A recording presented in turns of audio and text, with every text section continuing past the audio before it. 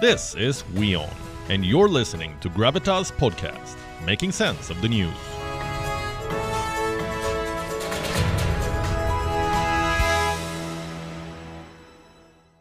Now I have another question for you. How do you feel right now?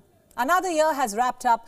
The holiday season has begun for most. Despite some COVID panic in the air, people are still making travel plans. They're shopping. They're planning to catch up with family. Festivities in the air, but so is anxiety. Ever heard of festive anxiety? Believe it or not, it's a thing. It could be a sense of panic or worry which usually trickles in around the holiday season. Your eating patterns change. You throw out all healthy habits out the window. Feel a sense of guilt as you enjoy your favorite foods. You feel you're on edge. Some even complain of mood swings, and I don't blame you. Look around you. Christmas trees are up, a fancy brunch is laid out, children are running riot, someone at the table has had one too many and is cracking jokes at your expense. This is a typical scene from any gathering in the holiday season, not exactly what makes for quality time. The holidays present a dizzying lineup of demands: cooking multiple meals, shopping, baking, cleaning, and of course, entertaining. And if you have kids, you're struggling to keep them on schedule. A time to unwind ends up becoming a stressful time. And don't forget, COVID fears are back. So you may be seeing a spike in anxiety levels, especially if you're entertaining unwelcome guests. A lot of this anxiety has to do with gifting. Take a look at this survey now. It came out in December, and according to the American Psychiatric Association, nearly a third of Americans say they are anticipating being more stressed this holiday season than ever before. And no, it is not just the Wuhan virus which has got them worried. They're worried about affording holiday gifts. And that brings me to another important point. Do you feel undue pressure to choose the perfect gift for your family year after year? No matter what the cost, is it stressful to find the perfect present given rising costs of living?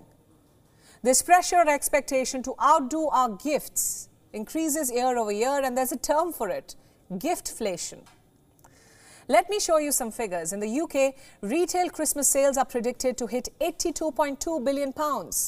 Now we're talking about the same country where the cost of living crisis is eating into savings. So I ask you tonight, is it worth it to sacrifice your peace of mind, your savings, your time for a gift which will probably be forgotten in the next minute?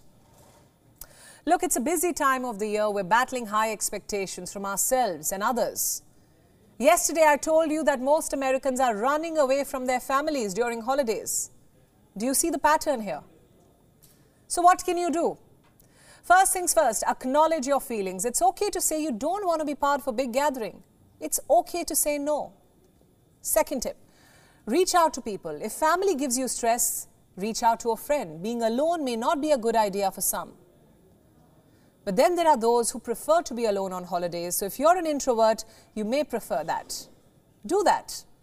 Don't let an annoying aunt force you to show up for a dinner when in fact you prefer to stay under covers and binge watch your favorite series.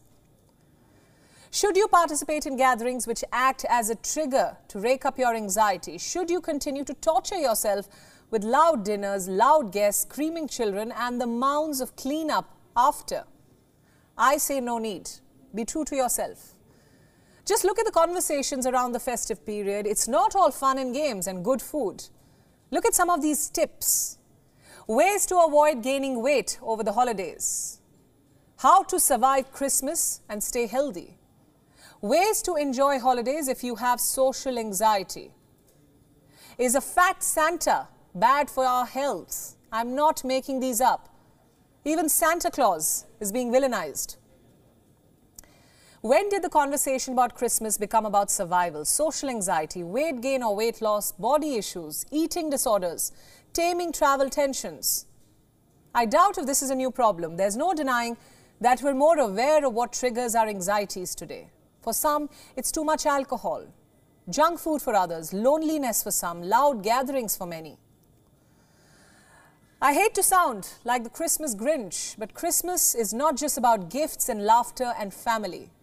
In the next few days, we'll hear stories of poor digestion, mood slumps, fatigue, temper tantrums.